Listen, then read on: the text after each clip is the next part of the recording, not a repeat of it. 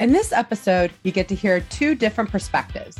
One from Grace, a student in Drexel's Food and Hospitality Management Department who was a freshman in the spring of 2020 when the lockdown first began, and one from Paul, one of Grace's professors in the department and a longtime friend and colleague of mine.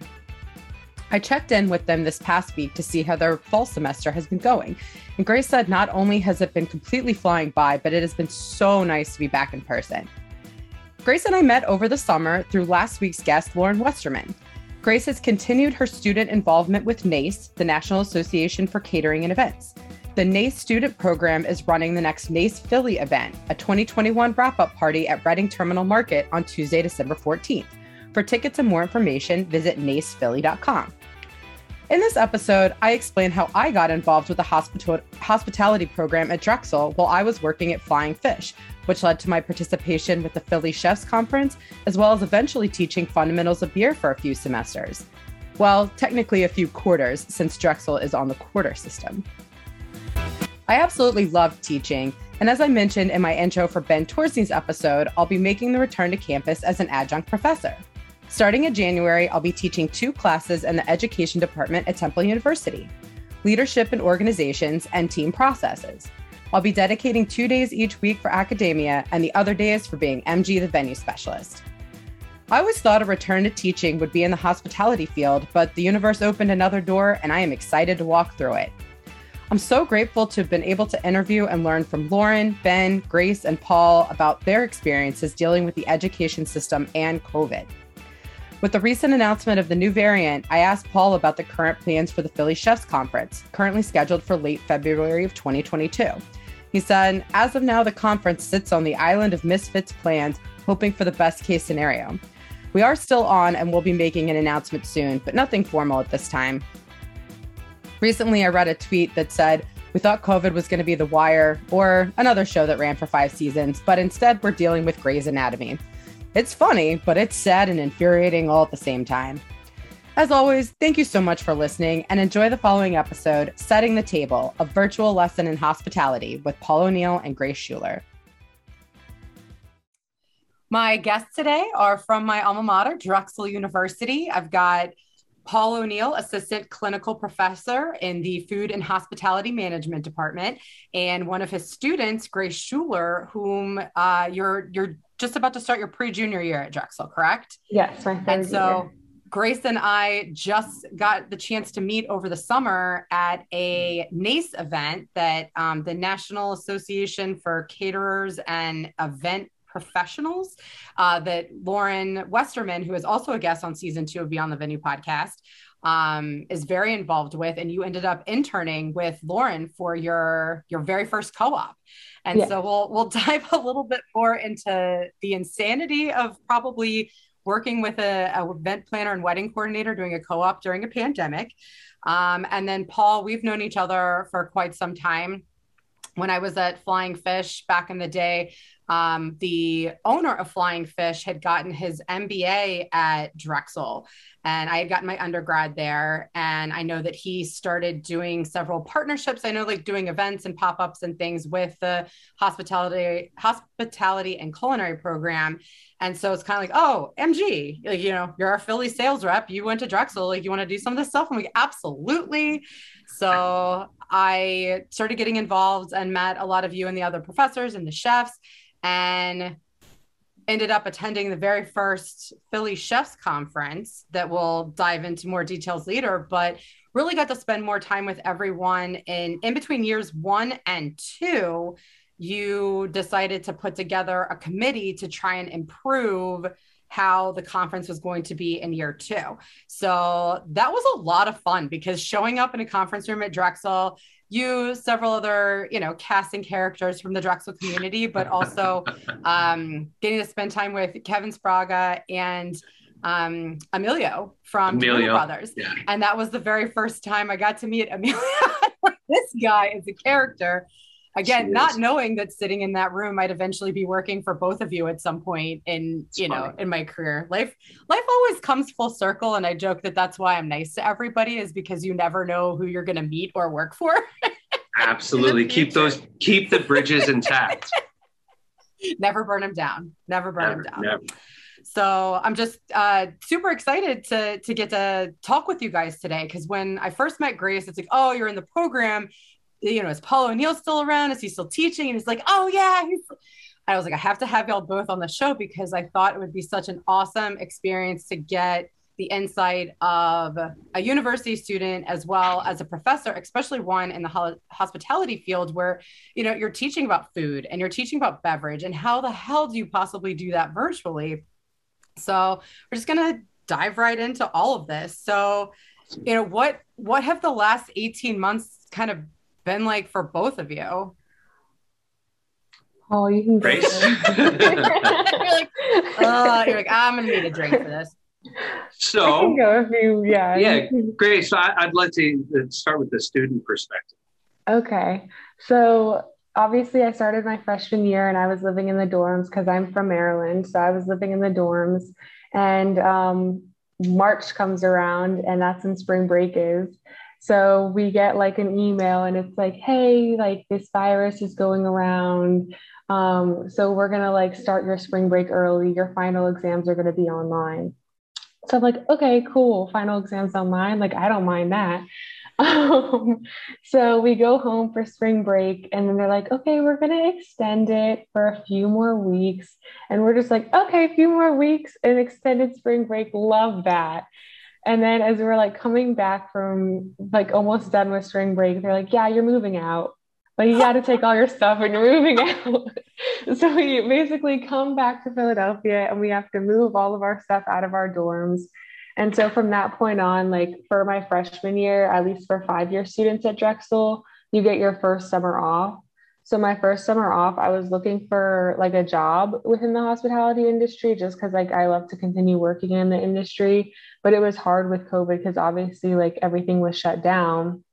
So that summer I kind of just hung out with family and friends and just got like much needed like relaxation after school and stuff like that.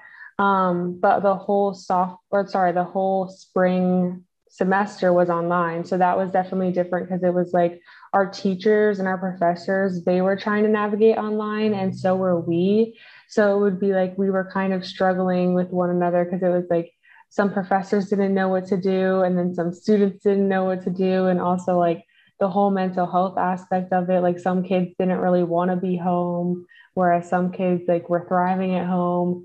So that all passed, had summer, and that was good. And then I'm like, okay, well, maybe we'll be in person. Like my brother and I moved back to Philly because we had signed a lease. And then we were all online again.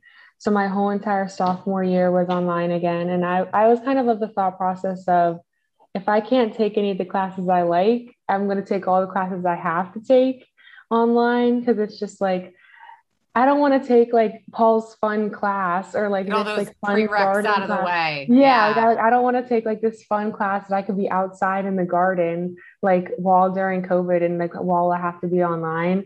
So I just got all my prereqs out of the way, which I think was a good decision, but it was like mentally draining because it was like you weren't really getting to do anything that you wanted to do or like learning anything that you really wanted to learn or seeing the professors that you really like learned from. So that was my whole sophomore year. And then trying to find a co-op, that was also an interesting experience because there weren't too many options, like because of COVID and stuff like that. So I had to go outside of the system and that's when I found Lauren. So that was like a little bit of my like school experience. And Paul, you can kind of tell yours and we'll get into the nitty gritty of everything else. But that was my school experience. And you were, so, for our listeners that aren't familiar with the Drexel quarter system, it's a year-round school program where if you do decide to do the 5-year 3 co-op program, which I did as a marketing major as an undergrad, which taught me cubicles and corporate America are the worst. You go to your freshman year and your senior year are 3 quarters and then the summer off, but you either are on fall winter co-op or spring summer co-op and the other 2 quarters you're in school. So I guess Grace, you were on spring summer co-op, so you were in online classes for fall and winter and then did your co-op for the spring and summer quarters, and now you're going to be going back to now in-person classes coming up for your fall quarter. So it's definitely like an intense program just because your classes are a lot faster and you have like kind of like more of them in a sense because you're basically taking like I think it's like 183 credits. When at like a normal college, like when you have summers off, like you might be taking like 150 or like 130 or whatever the case is. So you're just taking a lot more than other students. And then you also don't get that like break off, but you do come out with like 3 years of work experience. So that's what really drew me to Drexel because I was like, I'm going to get all this experience and it's going to be a lot of fun. And obviously, like COVID has kind of challenged that and trying to navigate that as like someone who plans has been like difficult at times. So, yeah. Yeah. I think to piggyback on that too is, you know, which I'll talk about a little bit, but, you know, that experiential component, how do you do that on an online scenario? And, you know, so much, you know, so many buzzwords that came out of the year, Blur's Day, you know, things like that. What word? Pivot, Blur's Day.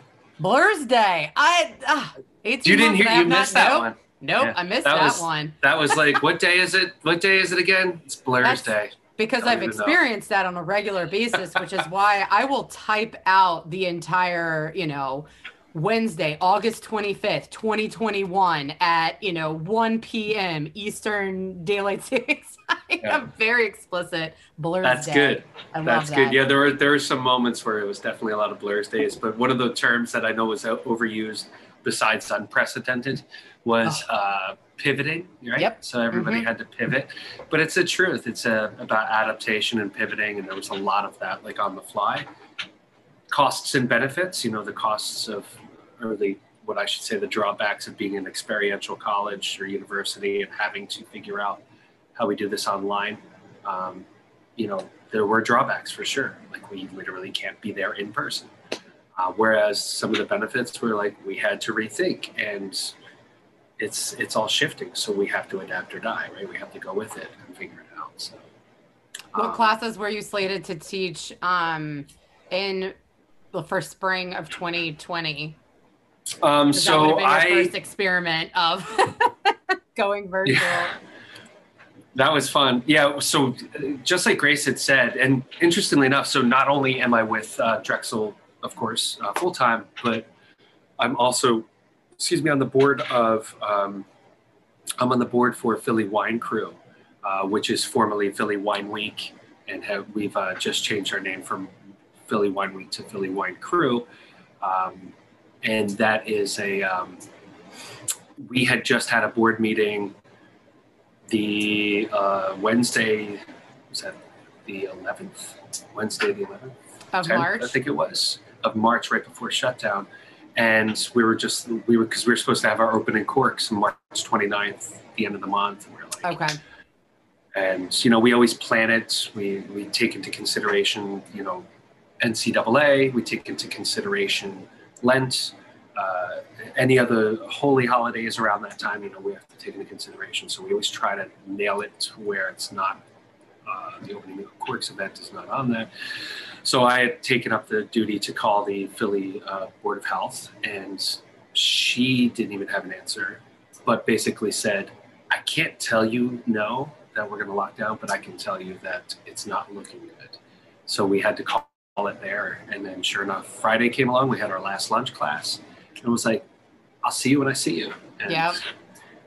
Little did we know. But yeah, so I ended up teaching, right, we had to pivot, and we put all of our tests online that we had.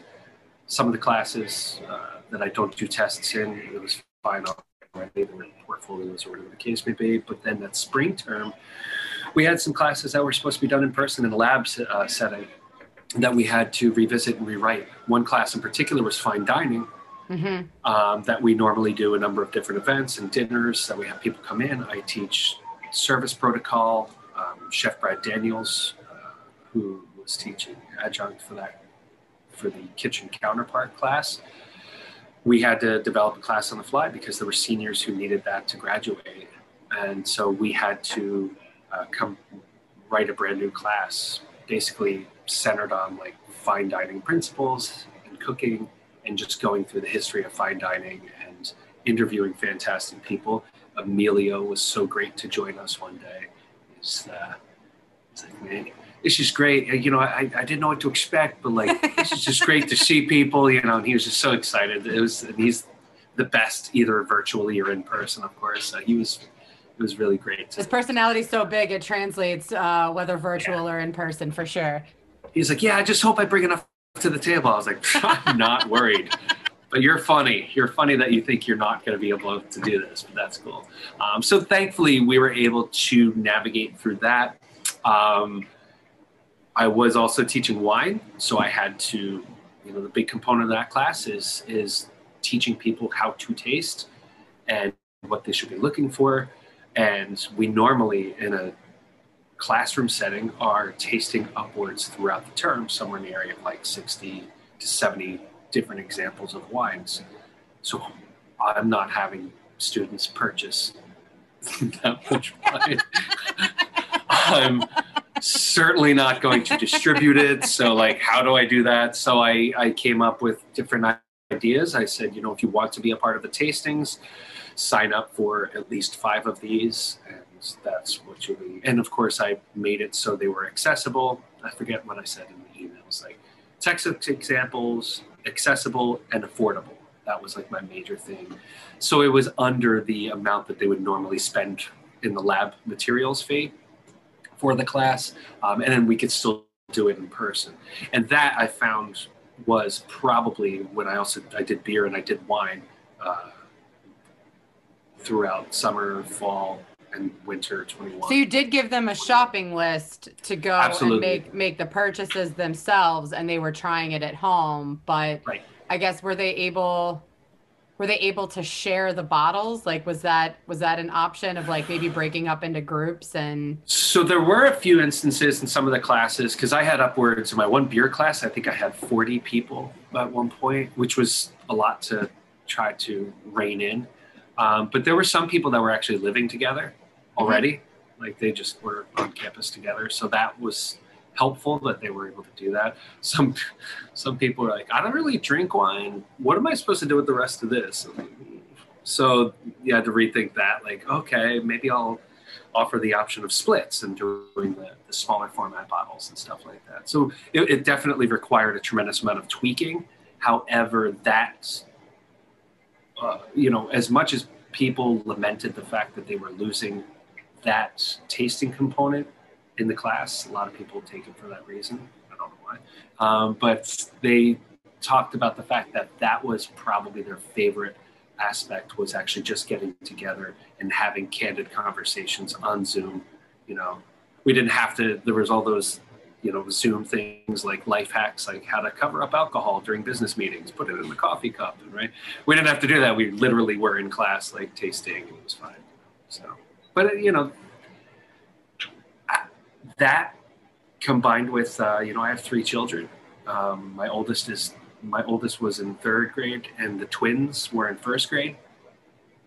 So keeping the kids occupied, keeping 1st grader twins occupied while working from home. My wife is in healthcare. She's a pediatric nurse anesthetist. So she, of course, was going through her issues. Thankfully, the pediatric side wasn't as affected as much as most of the other hospitals. But yeah, there were a lot of challenges to navigate. And, you know, I felt badly when I would tell the twins to sit back down. Like, we're doing a scavenger hunt. Like, oh, sorry. I think there's it sounds like there's a lot of parents that, you know, prior to the pandemic would have been a little bit more resistant with screen time and, you know, limiting that with their children. And I think that completely went out the window. Totally. And that's the thing. And that's the thing. Every childhood specialist is no screen time, no screen time, no screen time. And you better we got to do screens. I keep them entertained. So, and you know, how did you end up bringing in any additional help, or were you having to help the kids with their schoolwork as well as teaching like all of your classes? Or we were able to coordinate with another family with whom we were very close. We are very close with that. We were able to develop a pod scenario. Awesome. Being very, you know, they actually were very mindful and very careful about, and yeah, we were able to at least do that. So it gave me 3 hours to at least maybe sit down and do something or like focus on some of my work. The twins didn't fare as well in the pod situation, so they ended up coming back. Bunch of rascals. But at least they really are. Yeah. They're fun. But so from a professional, personal standpoint, I would say, there were times where I would, it was challenging for everybody. Everyone has their pandemic story, right?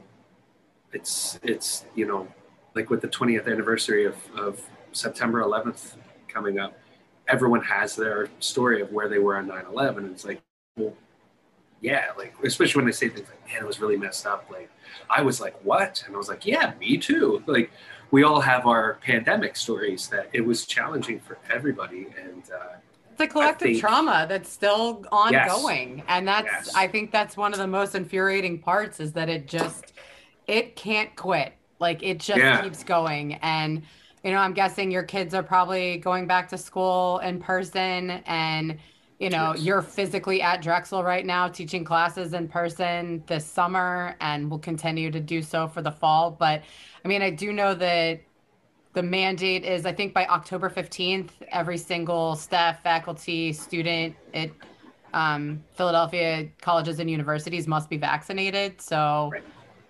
hopefully that helps, but I know that's still 2 months away. So right.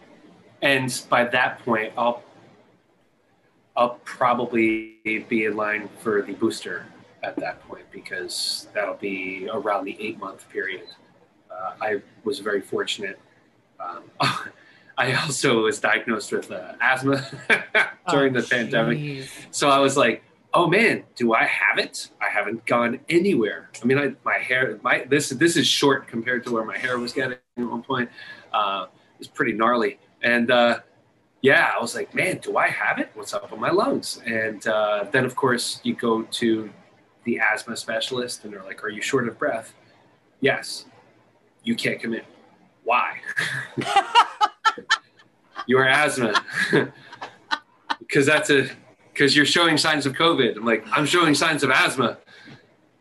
Yes, there's an intersection there. Did you have to come with a negative COVID test in order to? So I had to get swabbed a couple of times. Like, I had to, so the little brain tickle and asthma diagnosis. That's got to be so infuriating, because I know there's definitely been jokes made about, okay, now we're back into, is it allergies or COVID season? And I know a lot of my friends have been experiencing that, where they've actually gone to get tested. So even though we've all been vaccinated since May, that, what sore throat, sneezing, you just don't know that.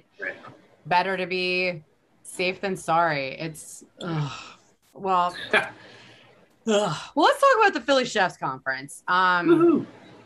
I know, so this was something, I was super excited to get involved in. And at the time, it was bringing in folks from the hospitality community from all over, different panelists and discussions. And it was a mix of, current Drexel students, as well as, anyone from the hospitality community in Philadelphia. And it was just such a super awesome thing for me to be a part of, and to have been able to meet just so many interesting, amazingly talented people from the region. So, what of the last, obviously you didn't have one 2020, or did you do one virtually, or was it, let's just stop it right there. We, so the Chef Conference is something that, first of all, Michael Trout is, he was tasked, I shouldn't say tasked, maybe presented with the opportunity to put something together. And, he, after speaking with a number of different people, kind of generated this idea. This was back in 2013, when I was still teaching adjunct and I was still working at Vetri at the time. And both Mike and I worked within the Vetri organization. So actually Mike and I have been working together now almost 15 years. And from restaurants to here. So he was instrumental in putting this all together, kind of presented with it in December and put it together in just like 3 weeks. And it was that January, and he considered a couple of different things. Mondays in January, especially after the holidays, being very slow for the restaurants. So therefore we can have people come in.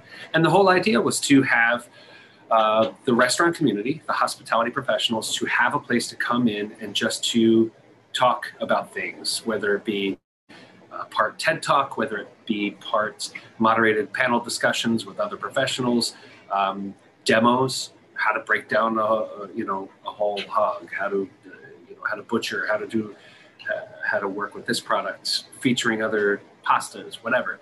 And from that time of January 2014, it's just every year it's been able to evolve into something more, and we've been able to get better, I shouldn't say better, but bigger names and more. I mean, the fact that we're getting more international names. We've had, people coming in from Copenhagen and Australia and Chile, Peru. I mean, it's crazy to think of where it started and where it is today. And it's great too, because they're our best ambassadors. The people that have done it, they get to go out and say, you got to see what they're doing. Or they'll say, you got to get in touch with this person. Here's their contact. They would love to do this. They're the people you want to have here. Did it stay? No, we were thinking that too. Yeah, good idea. Did it stay in January? I know you moved it to March. We moved it to March. So yeah, we started to worry. 2020. We did. We were able to be the last major event of 2020. It was February 20. Was it a leap? No, it wasn't leap year. It was leap year. My first clients got married on February 29th of 2020. It was a leap year. It was 29th and March 1st. Yep. Mm-hmm. And we were able to get it in. And actually, Chef Kwame Onwachi from DC had his mask. And, we've seen them on campus before. Students who are primarily from Asian countries will have them on. It's part of their culture. When they're sick, they don't want to spread it. So you would see it around campus with people wearing masks. But Chef Kwame was one of the first, and he came up to the panel. He kept the mask on and was talking. We're like, "Does he not take the mask off?"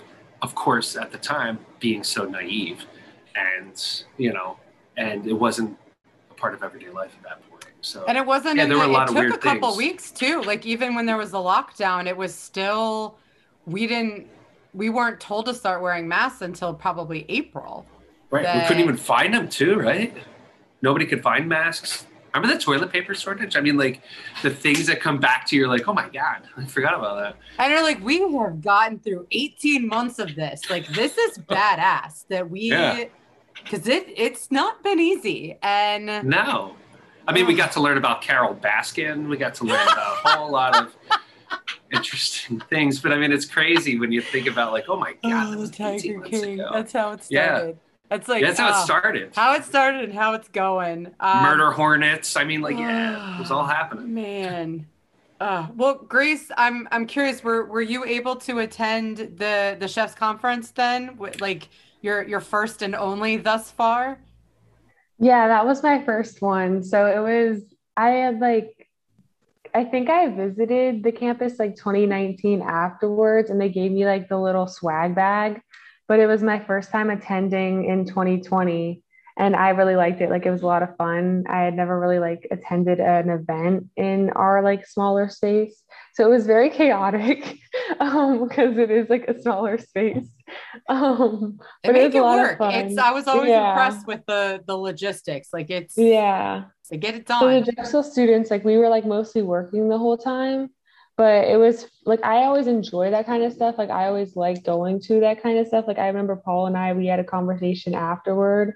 Like I think it was after because there was a Philly Chef Conference, and then there was a conference in the study. I guess it was for like certain members would get a ticket to the study hotel, and like they would like. Oh, yes, that's right. Okay. Yeah. So we were like talking after that, and I was just like, I don't understand like why more students don't volunteer for this. Like, it's like a great learning experience, and you learn a lot, and like you learn like what was good and like what could have been improved, and like who was a great speaker to have on, and like who maybe you should have reconsidered, or like what foods really like hit it off and what foods didn't. So just stuff like that, it was like interesting to see and be able to be a part of, especially as like a first year student, because you were around kids who had done it before. But yeah, so it was my first time seeing it, and it was crazy how they like transformed the space, because we would walk into class and it would just be like this small little space, and then there were like vendors everywhere, and like pig roasts going, like not a pig roast, but like beef like being cut, and then the pastries being like presented and stuff. And I was like, oh my gosh, I can't get this water outside. Let me through.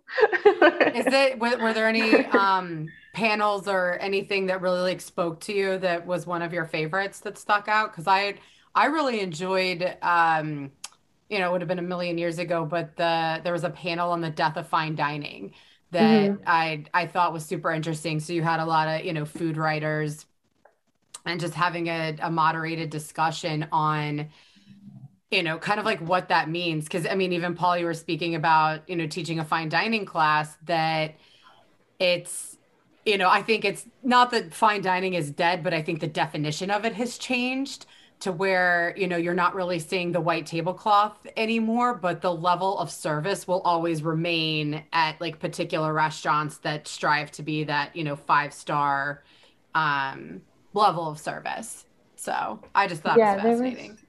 There was one, and okay, there you go. I was looking up the word because I didn't want to like mispronounce it or say the wrong thing. But there was one that a woman spoke about, and I think she was like some type of nutritionist or like a doctor, and she talked about like unami and like the history behind unami, and basically why like a lot of people don't enjoy the taste of unami, because like the five, or I guess is it 5 tastes? Yeah, I guess there's 5 tastes, and like umami is one of them. So I thought that was really interesting, like the cultural history behind it, and like why people like have a thing against it, or like why people enjoy it more. I thought that was really interesting.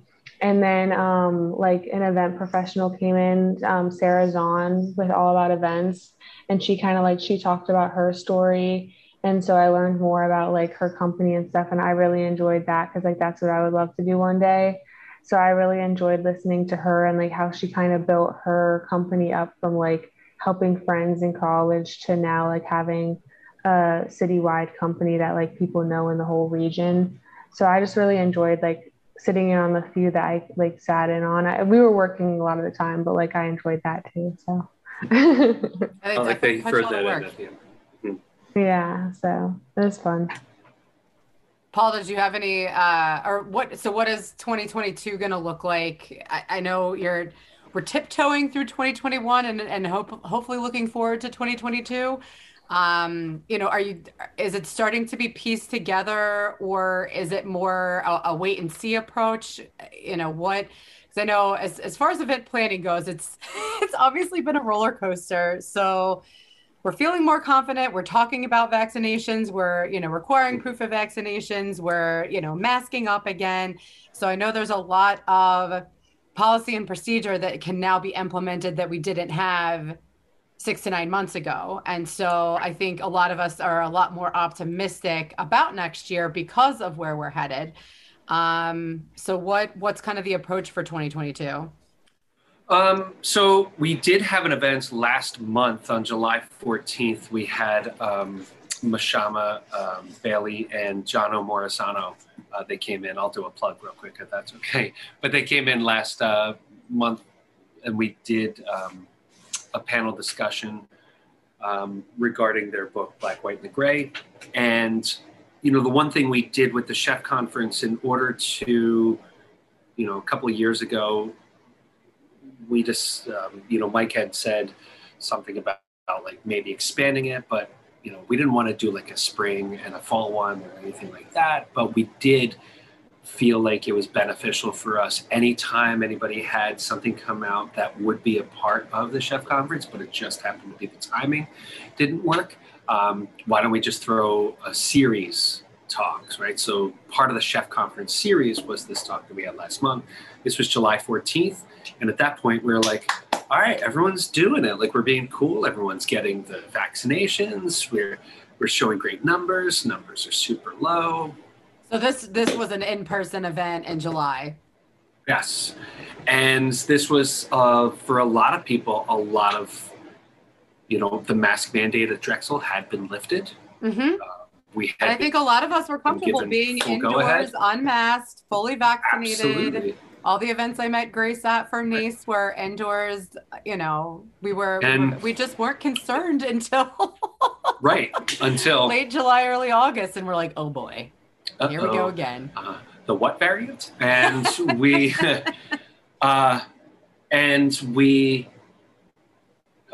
literally a week prior, we were still scheduled to have it outside, which I was so thankful we didn't, because it was a day just like today, 94 degrees with humidity and dew points, and the real feel is 108.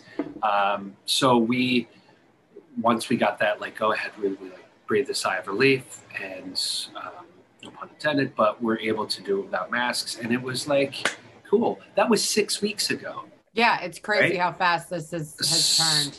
Right. So I hate to use another overused term, but it's, the situation is fluid, and we're just, we're tiptoeing. We're got our fingers crossed, and we're bated breath. We're hoping for the best. And, as of right now, we're shooting for the February 28th, the end of February. That's where we're at right now. Nothing has been announced. So, we're looking for the same time period. We are looking for the same typical format. We will not do it virtually. We decided that, especially when the time came for the chef conference this past year, people were just zoomed out. And Zoom fatigue is real. Yeah, Zoom fatigue was real. And we couldn't do it. And on top of that, that's, when we talk about, I'm sure you've discussed it before, but when you talk about events and event personnel and the resources and, all the people that you need, forget the materials, the people that you need to put together the space and to be responsible for all of these moving parts. From a technological standpoint, that requires a whole other set of hands in addition to the people you need to put together the events. We just felt like that was not something we could really entertain or take on ourselves. It was just too much. So hopefully. Sorry, go ahead. No, go ahead. I was just gonna say, hopefully it's gonna. I feel like it kind of takes away the whole food aspect of it. It's the Philly Chef Conference. Yes, you want to hear from people, but you also want to hear what they're talking about. And a lot of what they talk about is how food coincides with what world problem there is, or what they want to focus on, or why they're focusing on this type of cuisine. And I feel kind of bringing it online kind of defeats the purpose.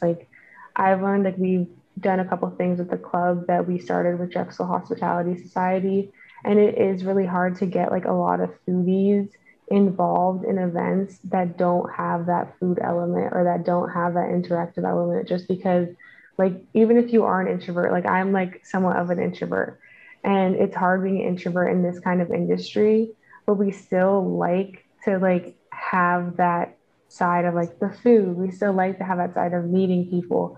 Even if you are a little bit of introverted, if you're in this industry, you still do enjoy some aspect of the industry. And I feel in taking away the food element, or in taking away that personal element, it does kind of take away what the industry is all about.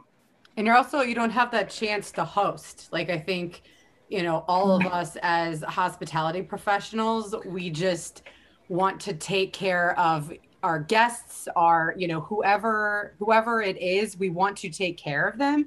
And it's, not impossible, but it's just a different feeling and situation if you're doing it virtually versus in person. And so especially for the Drexel staff and the students to just welcome and host these local, regional, national, international, chefs and other hospitality professionals, you're not getting the chance to do that. And I can see where it's just impossible to translate into a virtual world. And I really applaud you for making the decision to be like, yeah, we're just not going to do it. Like, there's just not everything has to go virtual. You can just hold off and just wait and, and do it right when it is safe to do so. Right. And I have enough technological issues that already take place in person here that I don't need somebody to not know how to turn off their cat filter. And then they're kind of looking on their keyboard. I'm not a cat. I'm a lawyer. I'm not a cat. I've never laughed so hard at anything in my life.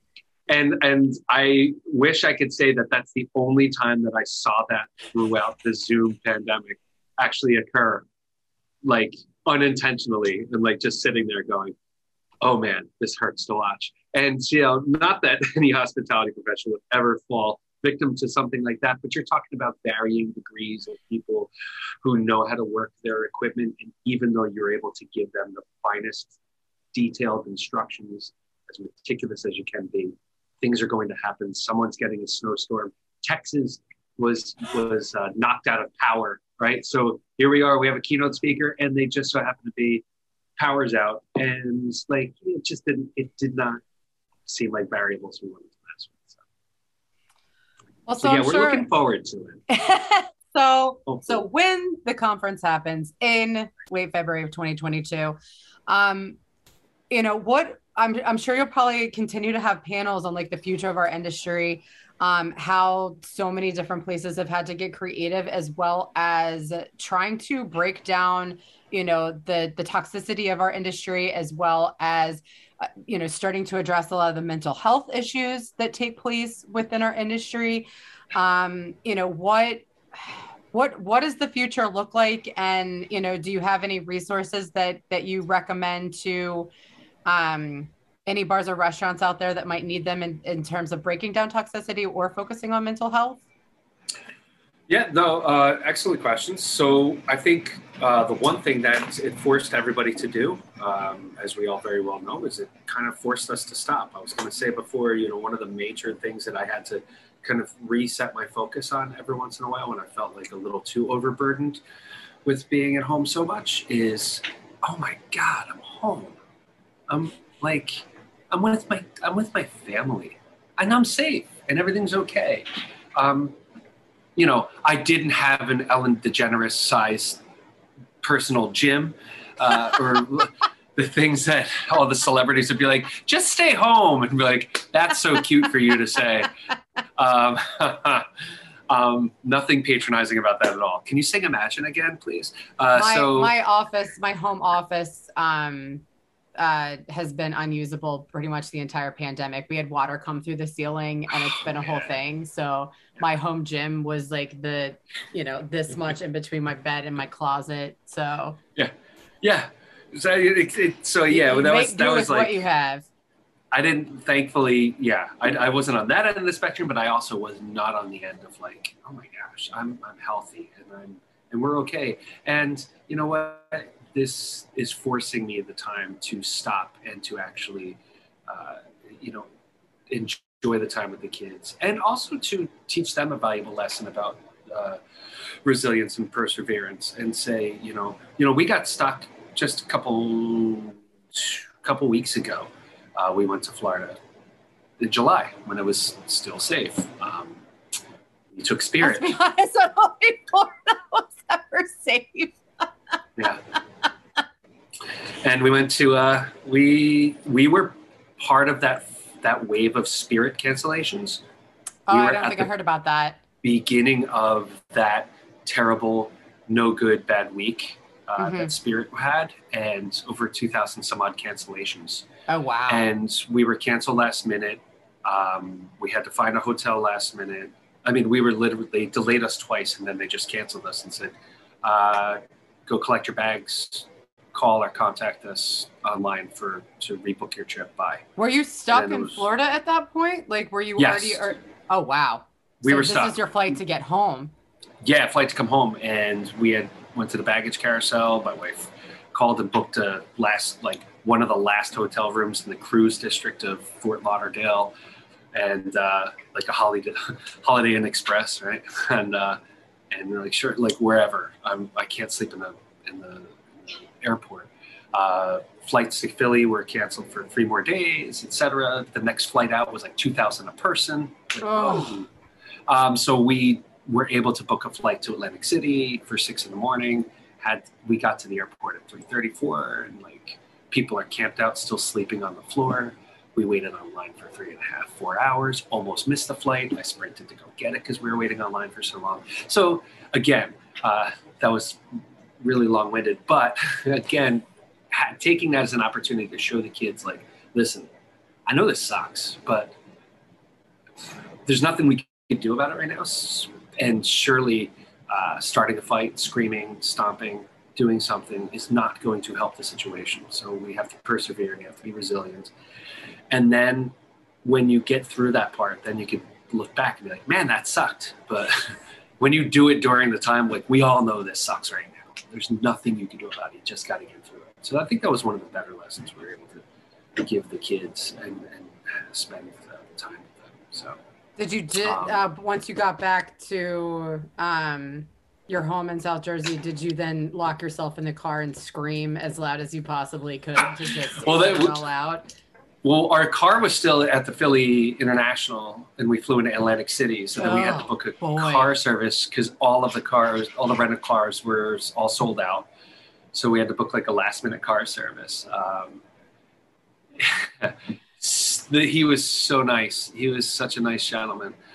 His driving was suspect. Okay. Well, I tell you what, I feel like everybody became either more impatient or worse drivers during the pandemic, but it just, something changed out there on the roads that it's pretty terrifying. And even being a pedestrian, walking through South Philly, it just seems to be a lot of impatience and a lot of horn honking unnecessarily and a lot of just intense behaviors. And, I keep saying that this last year and a half really brought out the best and the worst in people, that you either went one of two directions. You're either improving humanity or making it worse. And so I, obviously pride myself on the ones who are being friends with and having guests that are improving humanity. But I'll I hate to say circle I never answered your original questions. I'm so sorry. I just went on a It totally tangent. happens. You had to let it out about your Florida experience. The changes in hospitality. You get what you pay for, Paul. Exactly. I'm always terrified to fly those low budget airlines because I am a firm believer in a get what you pay for situation. And we were kind of faced with that conundrum when planning our honeymoon a couple of years ago, because we were definitely going to go to Iceland, and WOW Airlines had just launched. So when you've got an option of, a $600-700 plane ticket on Iceland Air that's been around for forever, that you can also do a free layover in Reykjavik and then go to any, mainland Europe city, or spend $99 going from BWI to Reykjavik. And I'm like, you know what? No, it's my honeymoon. I do not want to get what you pay for situation on my honeymoon. So this is one time where I'm not budging. So Thank you to everyone who donated to our honeymoon fund.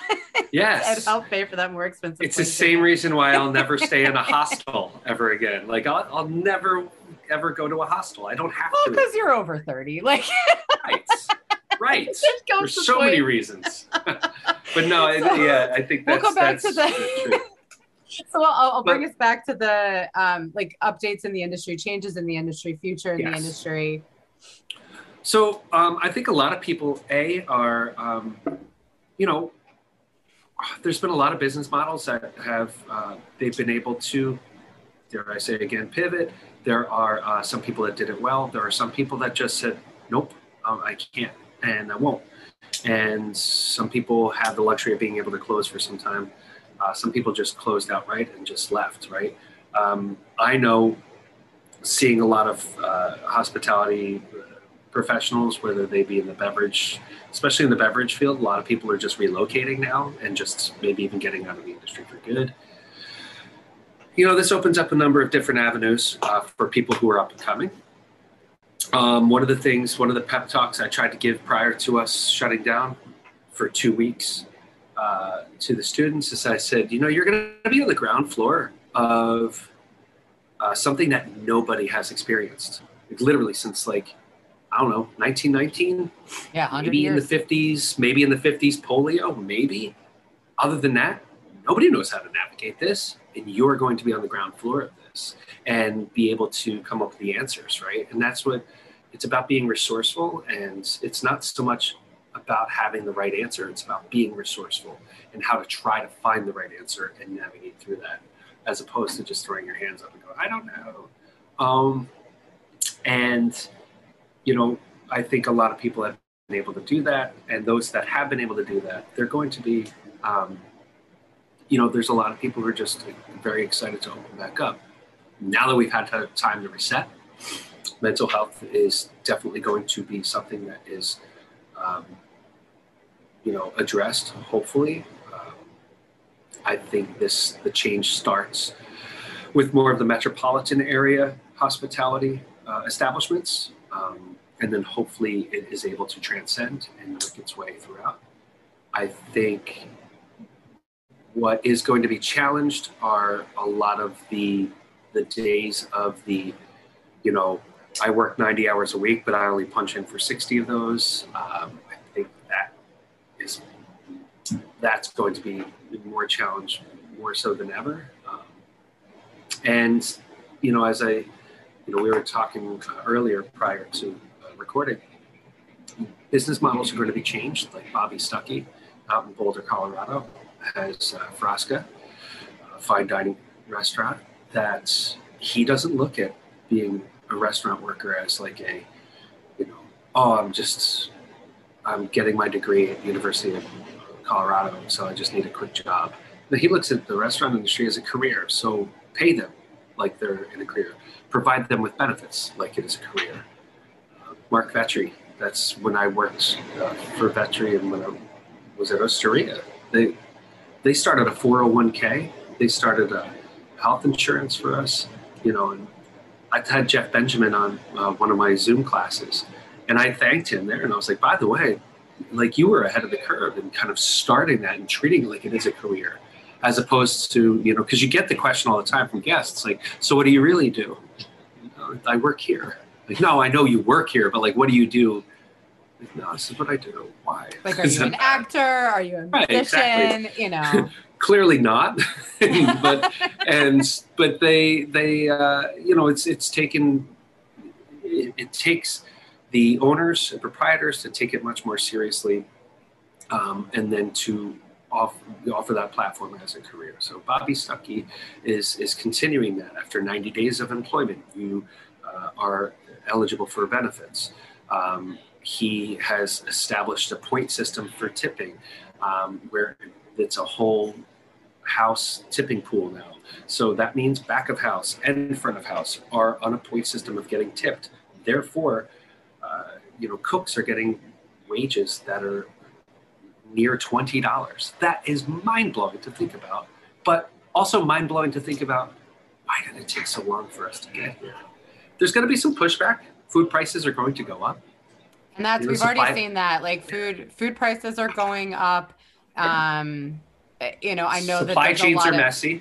There's a lot of folks that have decided to leave the industry altogether because, you know, they realize that they didn't want that lifestyle anymore, being at home, that it's, you know, whether it's going back to school or doing something different. And, you know, it's been really heartbreaking to see the internet trolls coming out, you know, against concepts that so many of us are so approving of, for, you know, the proof of vaccination for certain, you know, bars and restaurants here in Philadelphia, that I'm, you know, jealous of some of the other cities that are requiring it. But it sounds like vaccination numbers are going up ever since they made the announcement here in Philadelphia a couple of weeks ago. So I think we're heading in the right direction, but there's always going to be the naysayers. So I really appreciate the trailblazers who are willing to put themselves out there and, you know, always happy to support their businesses. And I will say, as like a last note, when you talk about like resources who you could go to, you know, there's so many different people. I mean, you could get oversaturated and overwhelmed with how much information there is out there.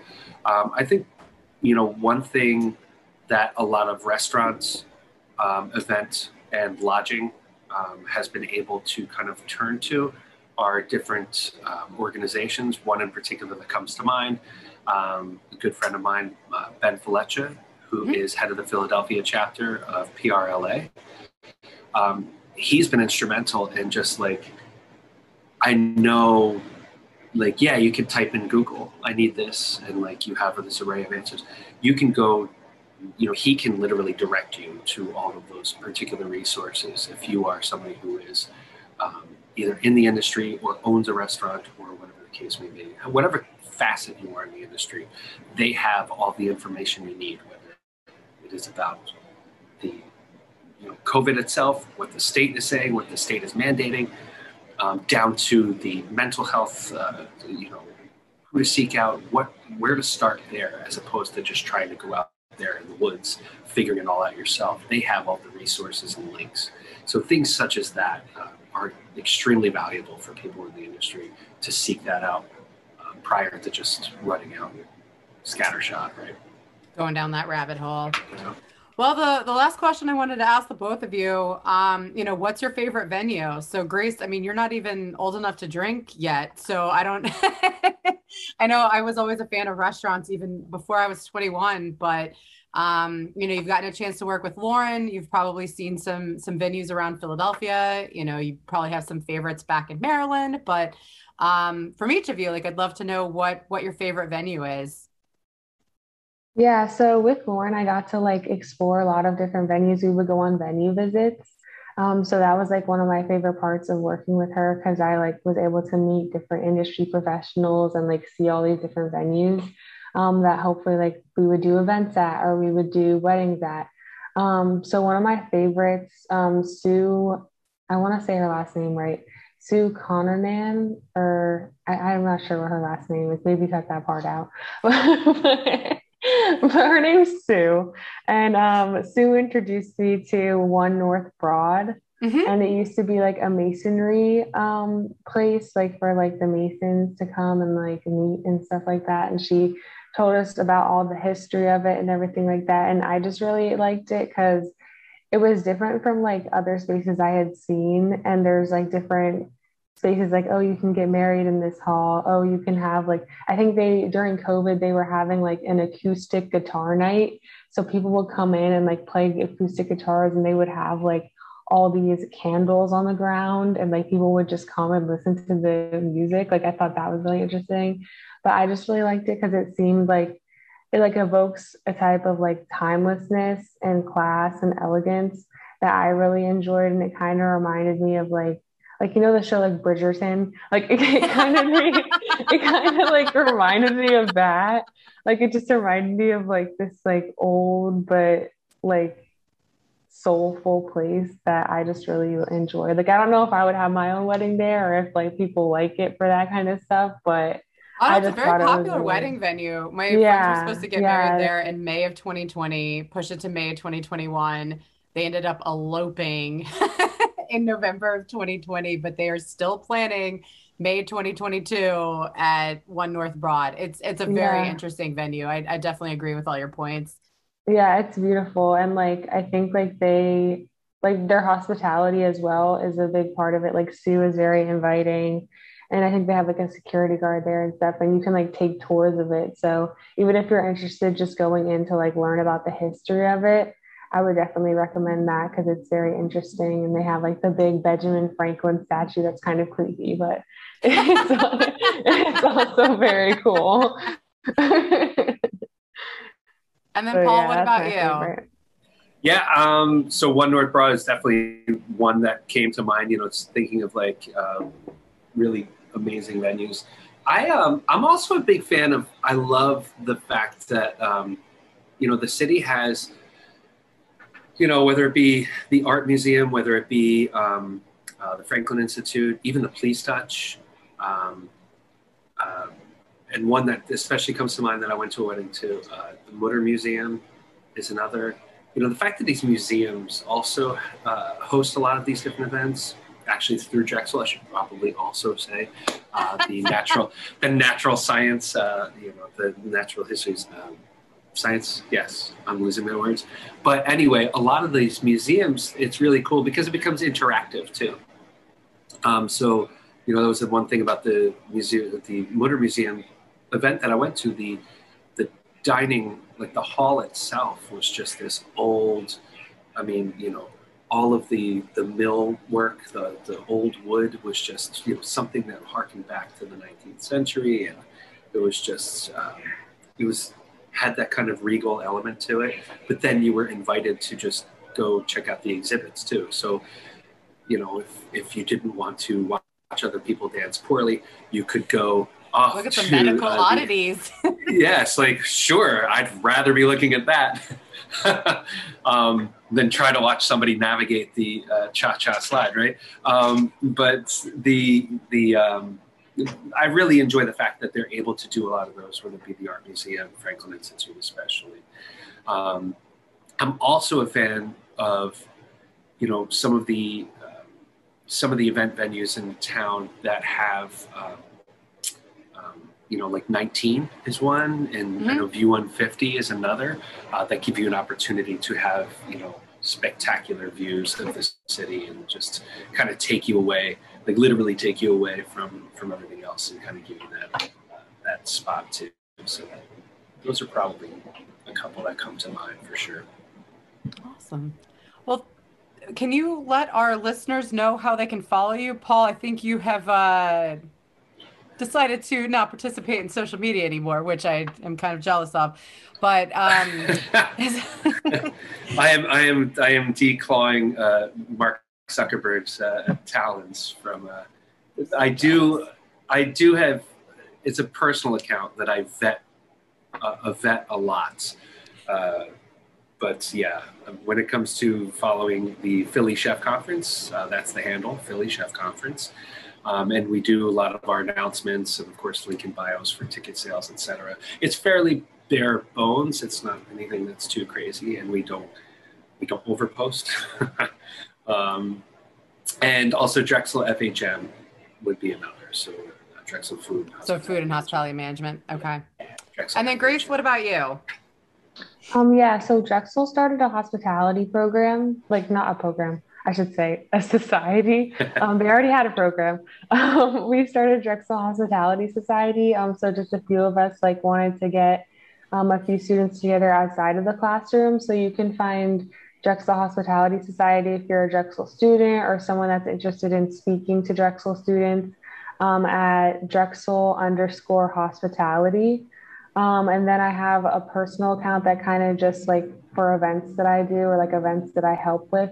And it's just called Eye to Actuality, like your eye, for a hopeful event company I hope to own in the future. So fingers crossed, but such a go-getter. I love her attitude. That's like when I met her, I'm like, oh man, she reminds me so much of myself, except she knew she wanted to go into event planning at a much earlier age than I did. So. Well, you figured it out. And I figured it out.